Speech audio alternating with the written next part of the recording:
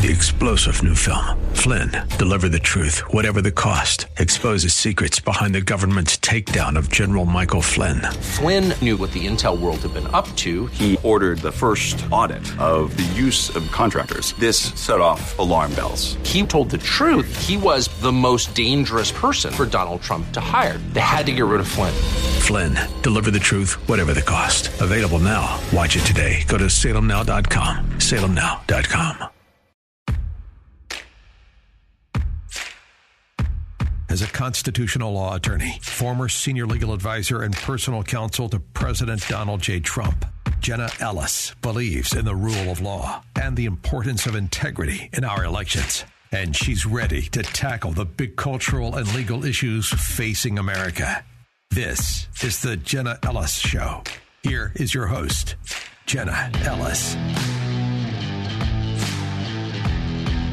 Welcome to another episode of the Jenna Ellis Show. I am so excited to be talking about election integrity today. That is one of the key topics that so many of you continue to ask, and you're right to ask about it because this is such an important issue to our nation, to our country, especially in the aftermath of the 2020 election, all of the irregularities, all of the issues that we saw in that election, and then moving forward to the midterms. How are the states going to combat any sort of fraud or cheating? Those are good questions. And also we saw that last week, the Biden administration and the Democrats were trying to put forward this ridiculous, quote-unquote, voting rights bill that massively failed, which is excellent because the filibuster also was held in place by Sinema and Manchin. Excellent thing. So I'm going to get to my guest, Ken Blackwell. You are not going to want to miss what he has to say about election integrity.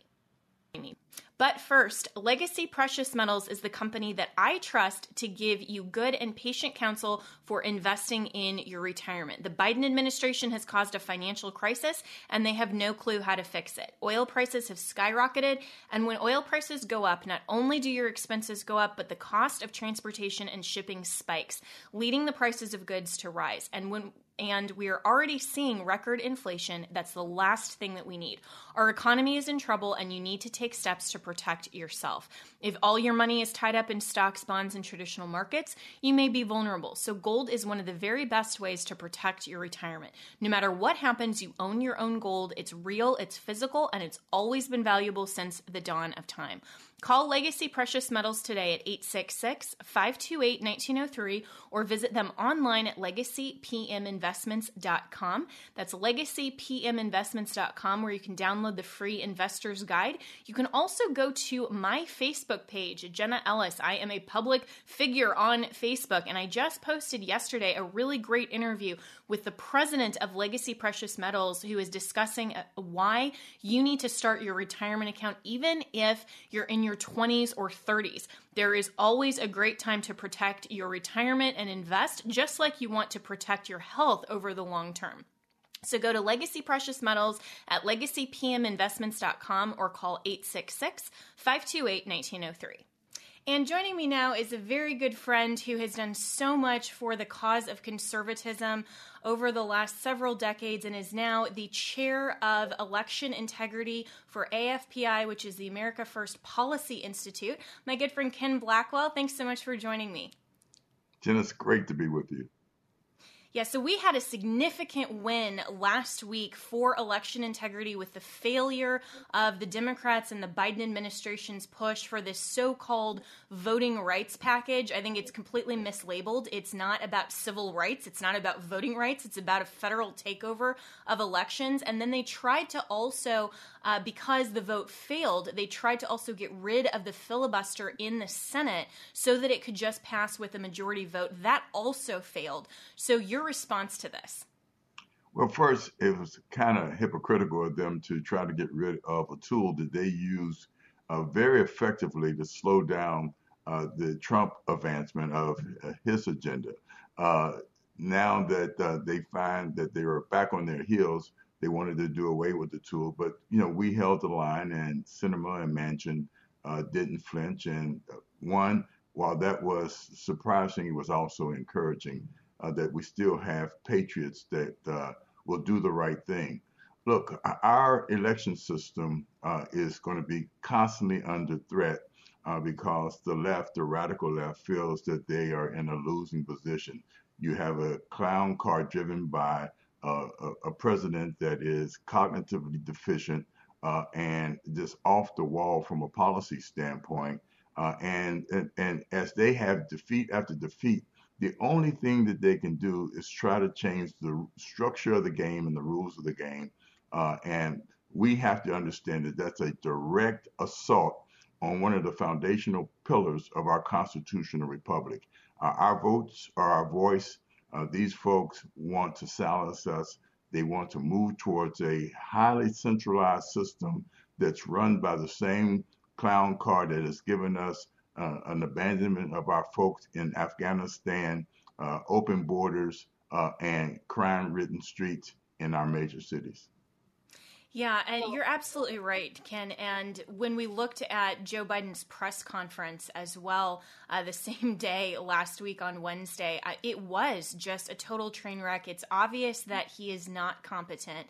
And yet the left continues to push this ridiculous agenda. For people who maybe haven't been following this quite as closely, they've just heard that the Biden administration and the Democrats are trying to federalize elections. They're trying to change the rules because they know they can't win. What was it specifically about the Voting Rights Act that you and AFPI and of course, myself at the Election Integrity Alliance as well, that found so problematic and truly false in the marketing of this bill?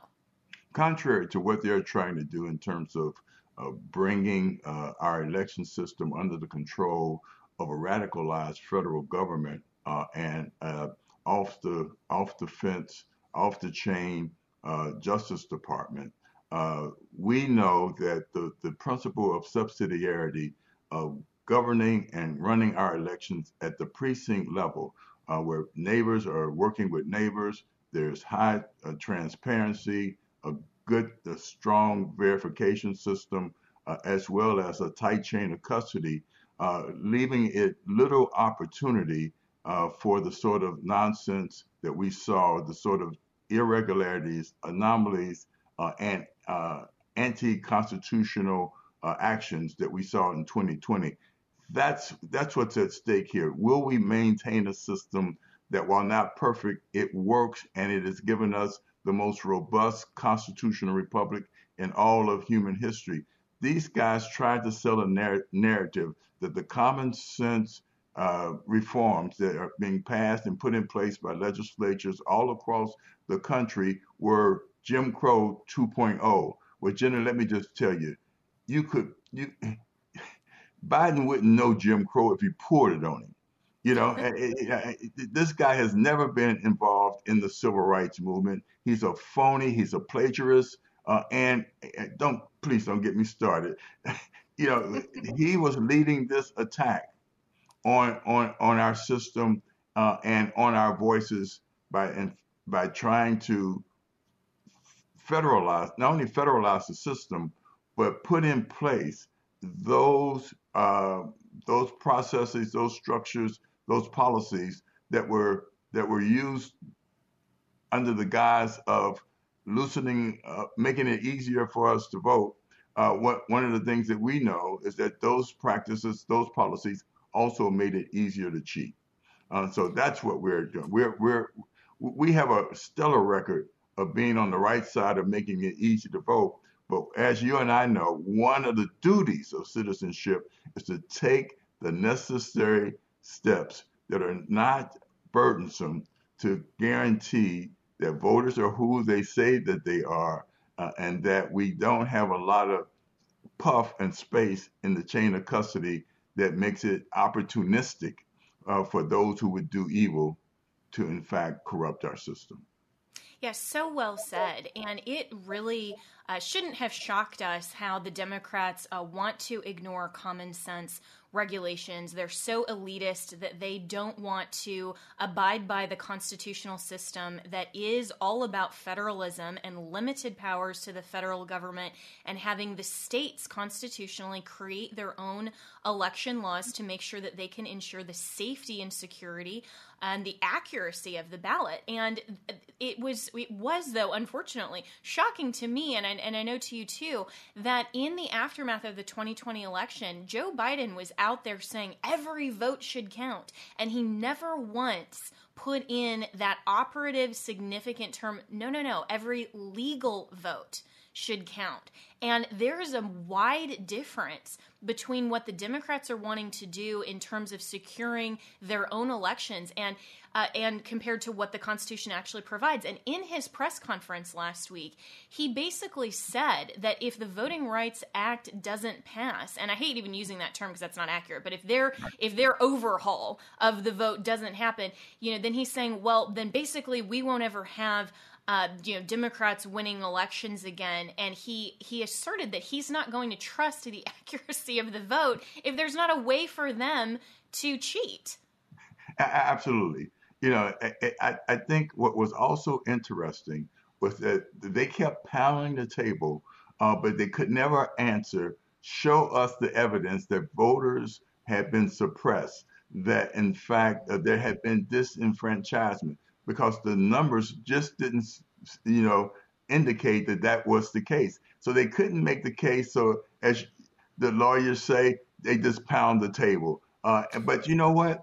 We understand, as engaged citizens, we understand the difference between noise and signals, and they were just ramping up the noise. Yeah. And that's such a great point, Ken, that they're trying to typify everything and characterize everything as voter suppression when they just don't have the facts or the data behind them. And they're the ones who are asking for vaccine passports to be implemented in cities all across the country.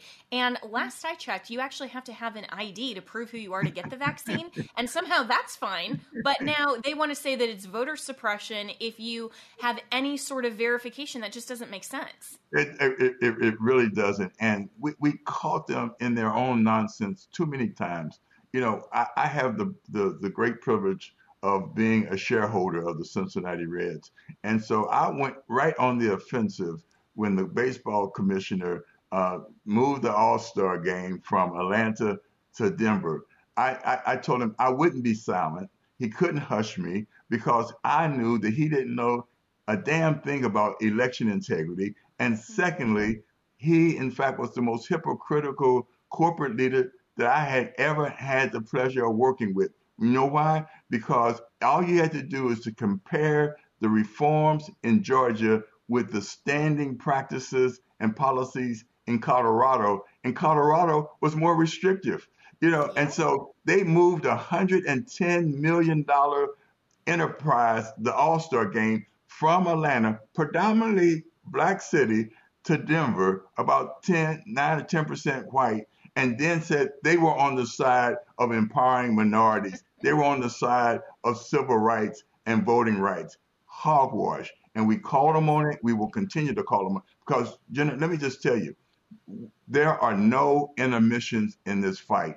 And we, in fact, the final bell in this fight will, in fact, be the day after the election this November. They will try everything possible, not only to change the system, tilt the playing field, or change the dimensions of the ring.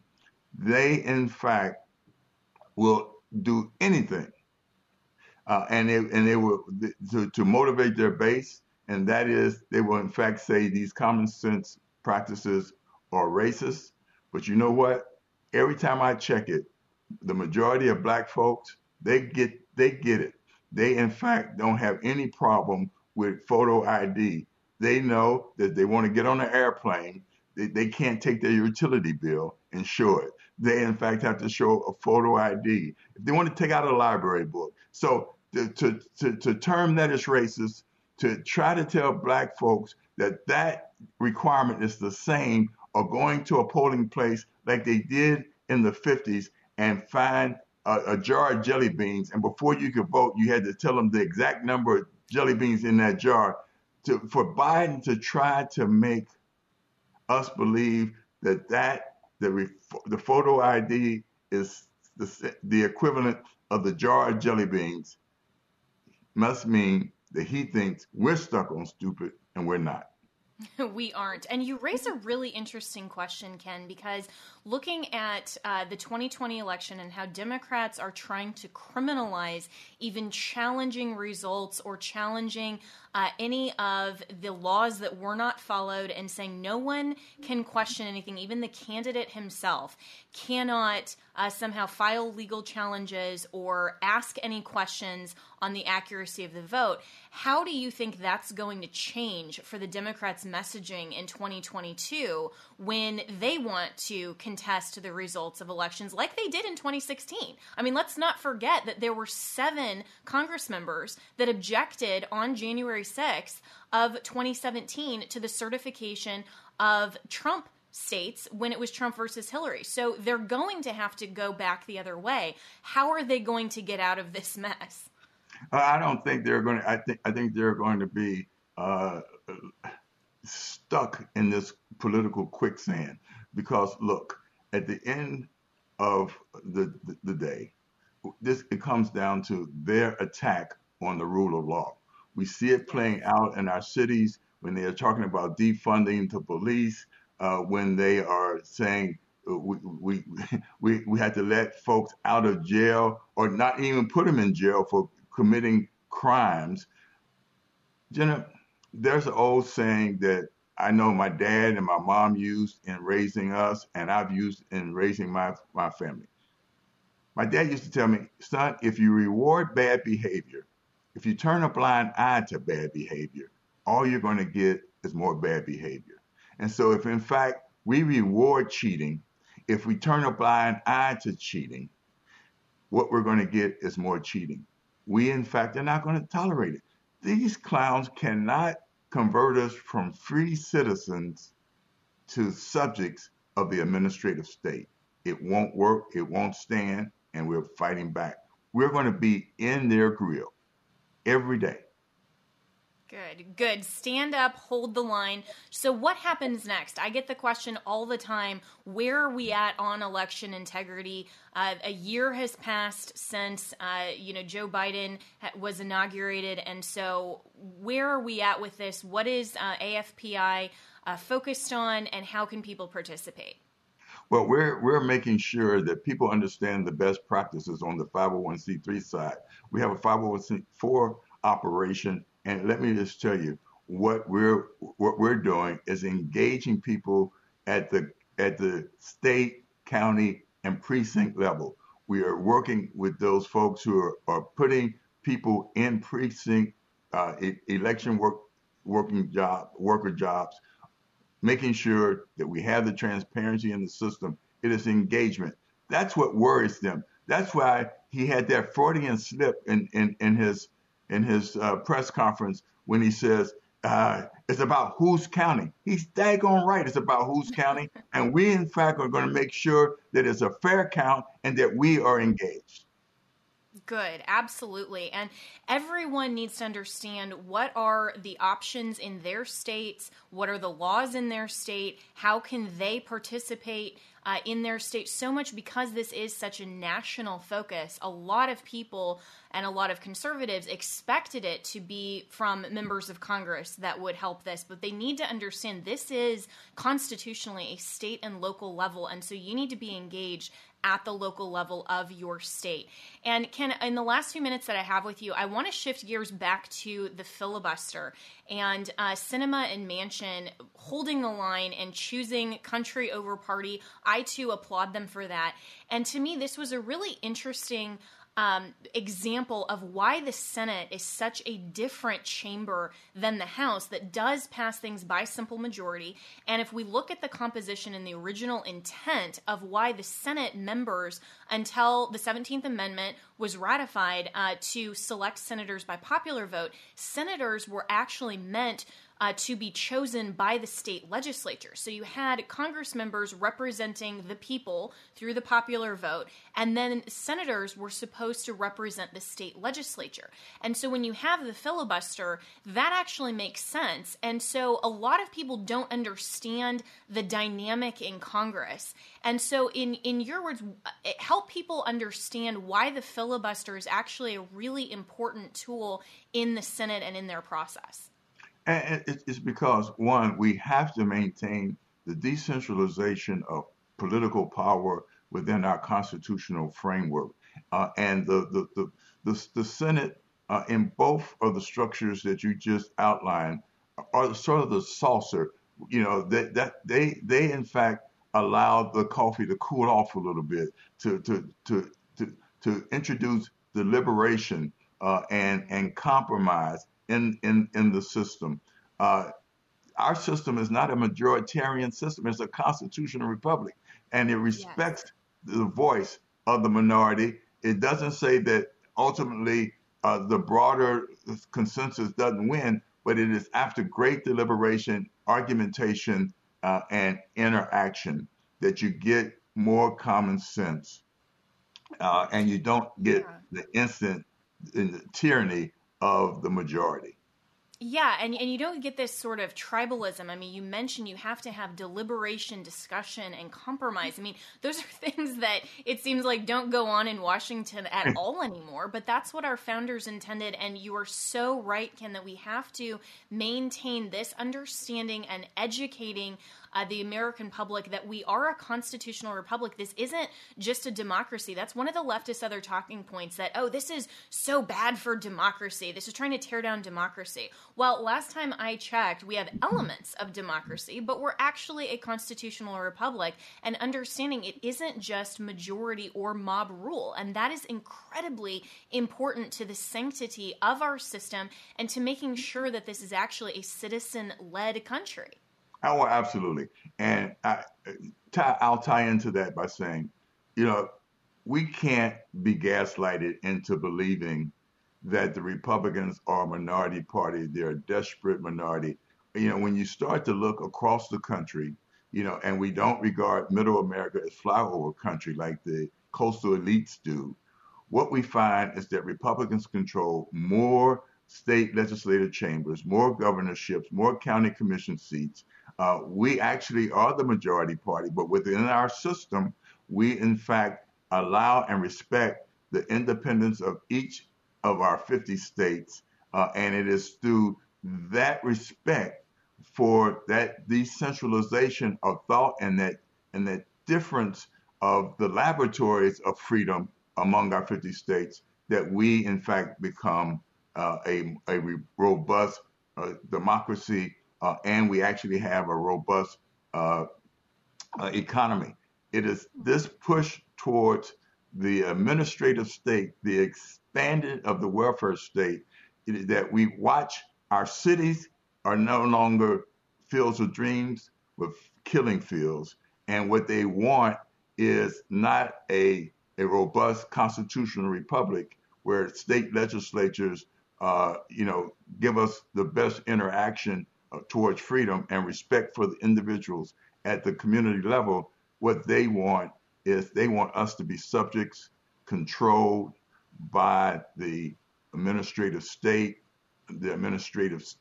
which is fed by our tax dollars. So eloquently put, like the great statesman that you are. And Ken Blackwell, I really appreciate your time and your efforts and your patriotism in standing up for not only the truth, but also for our great constitutional republic. How can people follow you? You publish amazing op-eds so frequently. I share those as many times as you send them to me. I read them. They're awesome. So where can people find you, and also the America First Policy Institute? Well, I'm at kenblackwell.com, at Ken Blackwell on Twitter and Getter. I have a Facebook page, and I would, you can follow the America First Policy Institute by going to at A1 Policy. Great. Well, thanks so much, and I look forward to speaking with you soon about the great work that our coalitions here in D.C. are going to do together to continue to protect our great republics. Thanks so much. I enjoy fighting along your side too, Jenna. God bless you. Thank you. God bless. All right, well, 2022 is going to be a critical year for America. AMAC, the Association of Mature American Citizens, along with their nearly 2 million members. The fight to stop out-of-control spending in the president's Build Back Better scheme is far from over, and Congress is plotting more legislation that could hurt our seniors. The midterm elections will be a battle for freedom versus socialism. Unlike liberal groups, AMAC is America's conservative, action-oriented 50-plus organization fighting hard every day here in Washington and across the nation for our seniors. So I'm urging you to choose AMAC now. You will receive all of the great membership benefits, including AMAC discounts on hotels, travels, and restaurants, and your membership will support your conservative values. So go to amac.us/Ellis. That's amac.us/ELLIS to become an AMAC member now. I always enjoy speaking to my good friend Ken Blackwell, and he is right that we have so many fighters that are so proud to stand shoulder to shoulder and be in this effort together. And I saw him at the AFPI meeting at Mar-a-Lago a couple of months ago, where, of course, President Trump was there, and we had a great time at dinner and after talking about election integrity and all of the great things that our friends at the America First Policy Institute are doing, and all of our partners here in Washington and then also across the country. So continue to support AFPI. Please support the Election Integrity Alliance. I'm the chairwoman of the Election Integrity Alliance. We are a hub of allies that bring together everyone who is focused on making sure that we have security and safety and confidence in our election results. And so we are going to continue in this fight moving forward. And of course, we will bring any of the news to you. You can also go to AmericanGreatnessFund.com/Election Integrity Alliance, and you can sign up for notifications there. You'll get all of our news alerts, and you can also donate if you want to that organization. It's a great organization where we have a lot of different projects, and we are focused on making sure that we can help support and fund not only education, but also efforts for election integrity across the country.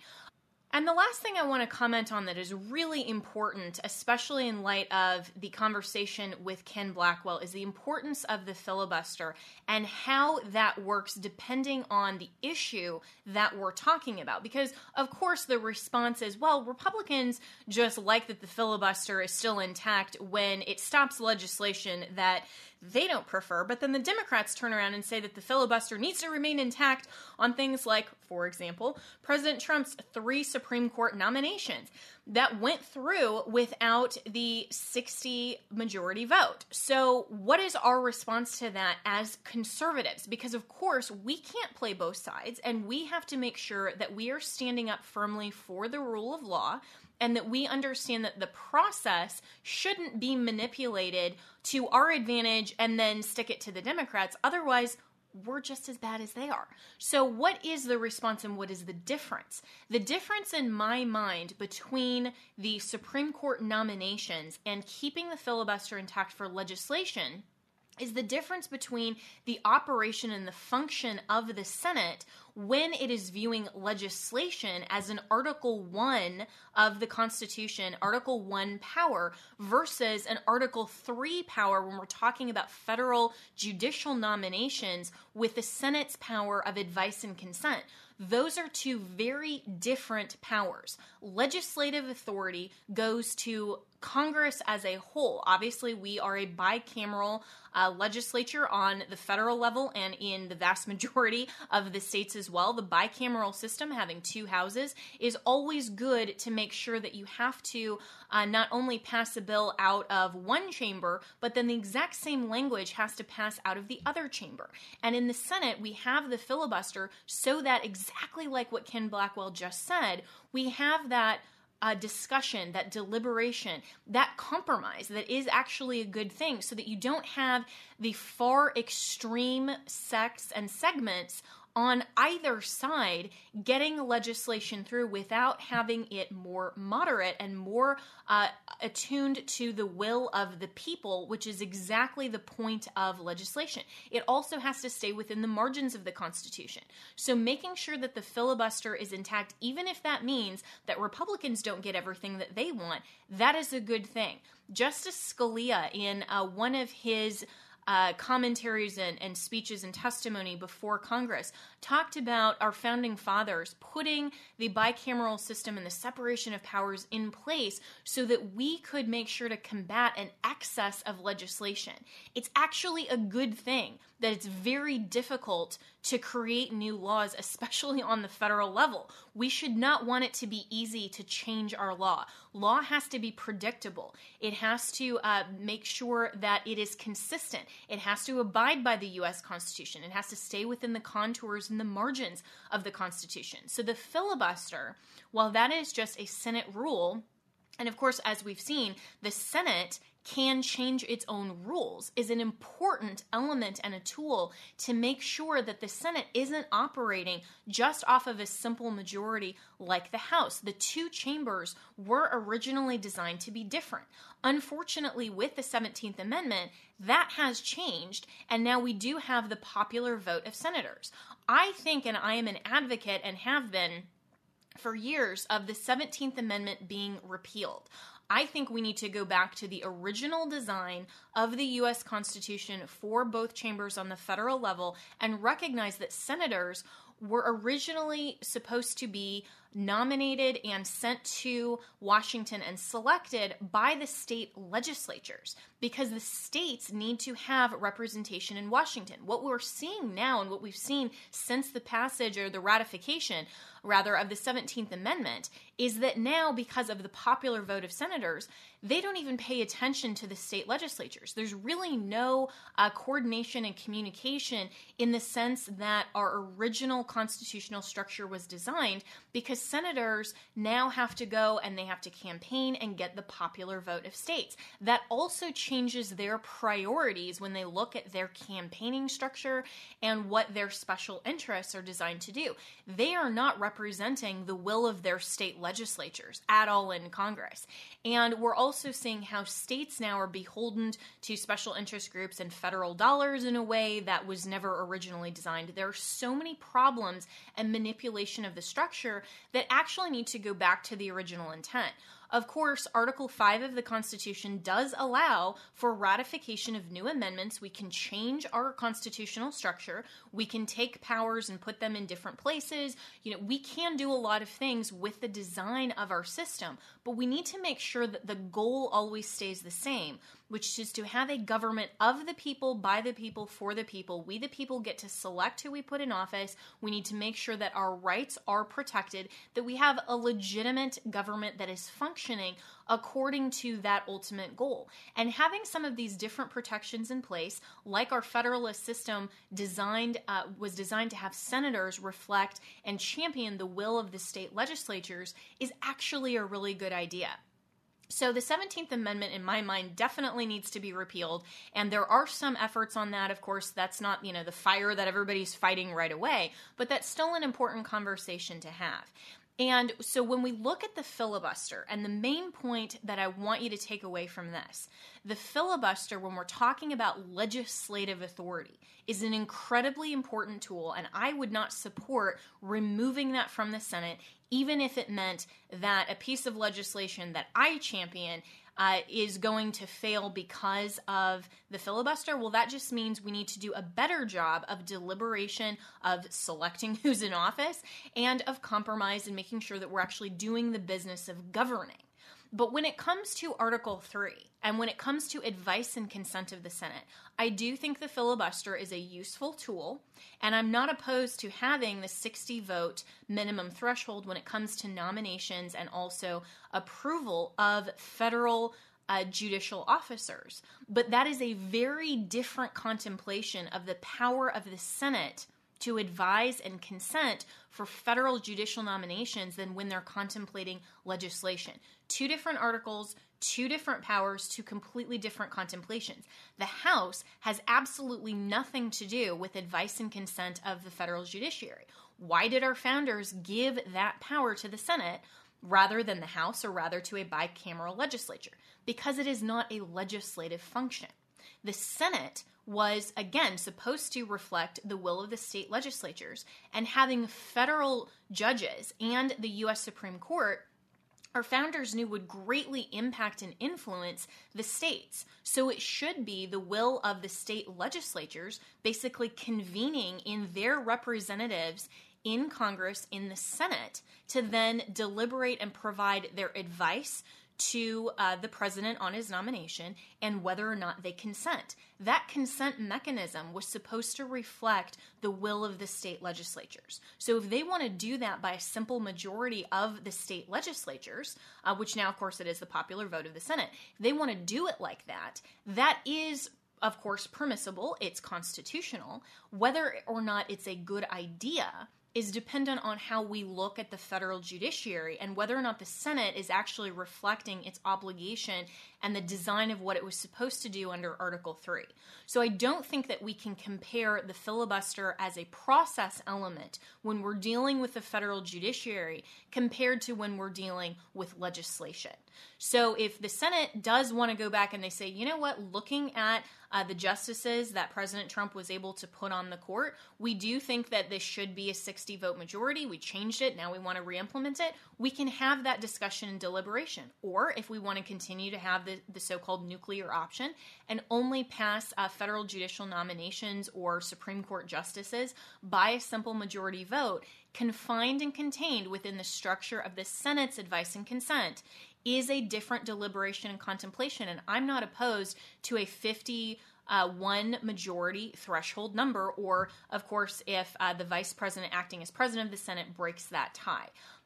So I think we as conservatives need to always go back to the original design of the Constitution, the original intent, and we can't allow very simple, nonsensical arguments to influence how we respond to elements like the filibuster. Legislation and Article 1, federal judicial nominations, Article 3, two completely separate scenarios. Before I go, I also want to talk about another great American who is the sponsor of this podcast, and that, of course, is my good friend Mike Lindell. He has been canceled out of so many box stores for simply standing up for his own political opinion. And disagree or not, or support him or not, it is a fundamental right of every American to be able to voice their opinion, and that absolutely includes politics. That absolutely includes issues that are central to our culture. That includes faith.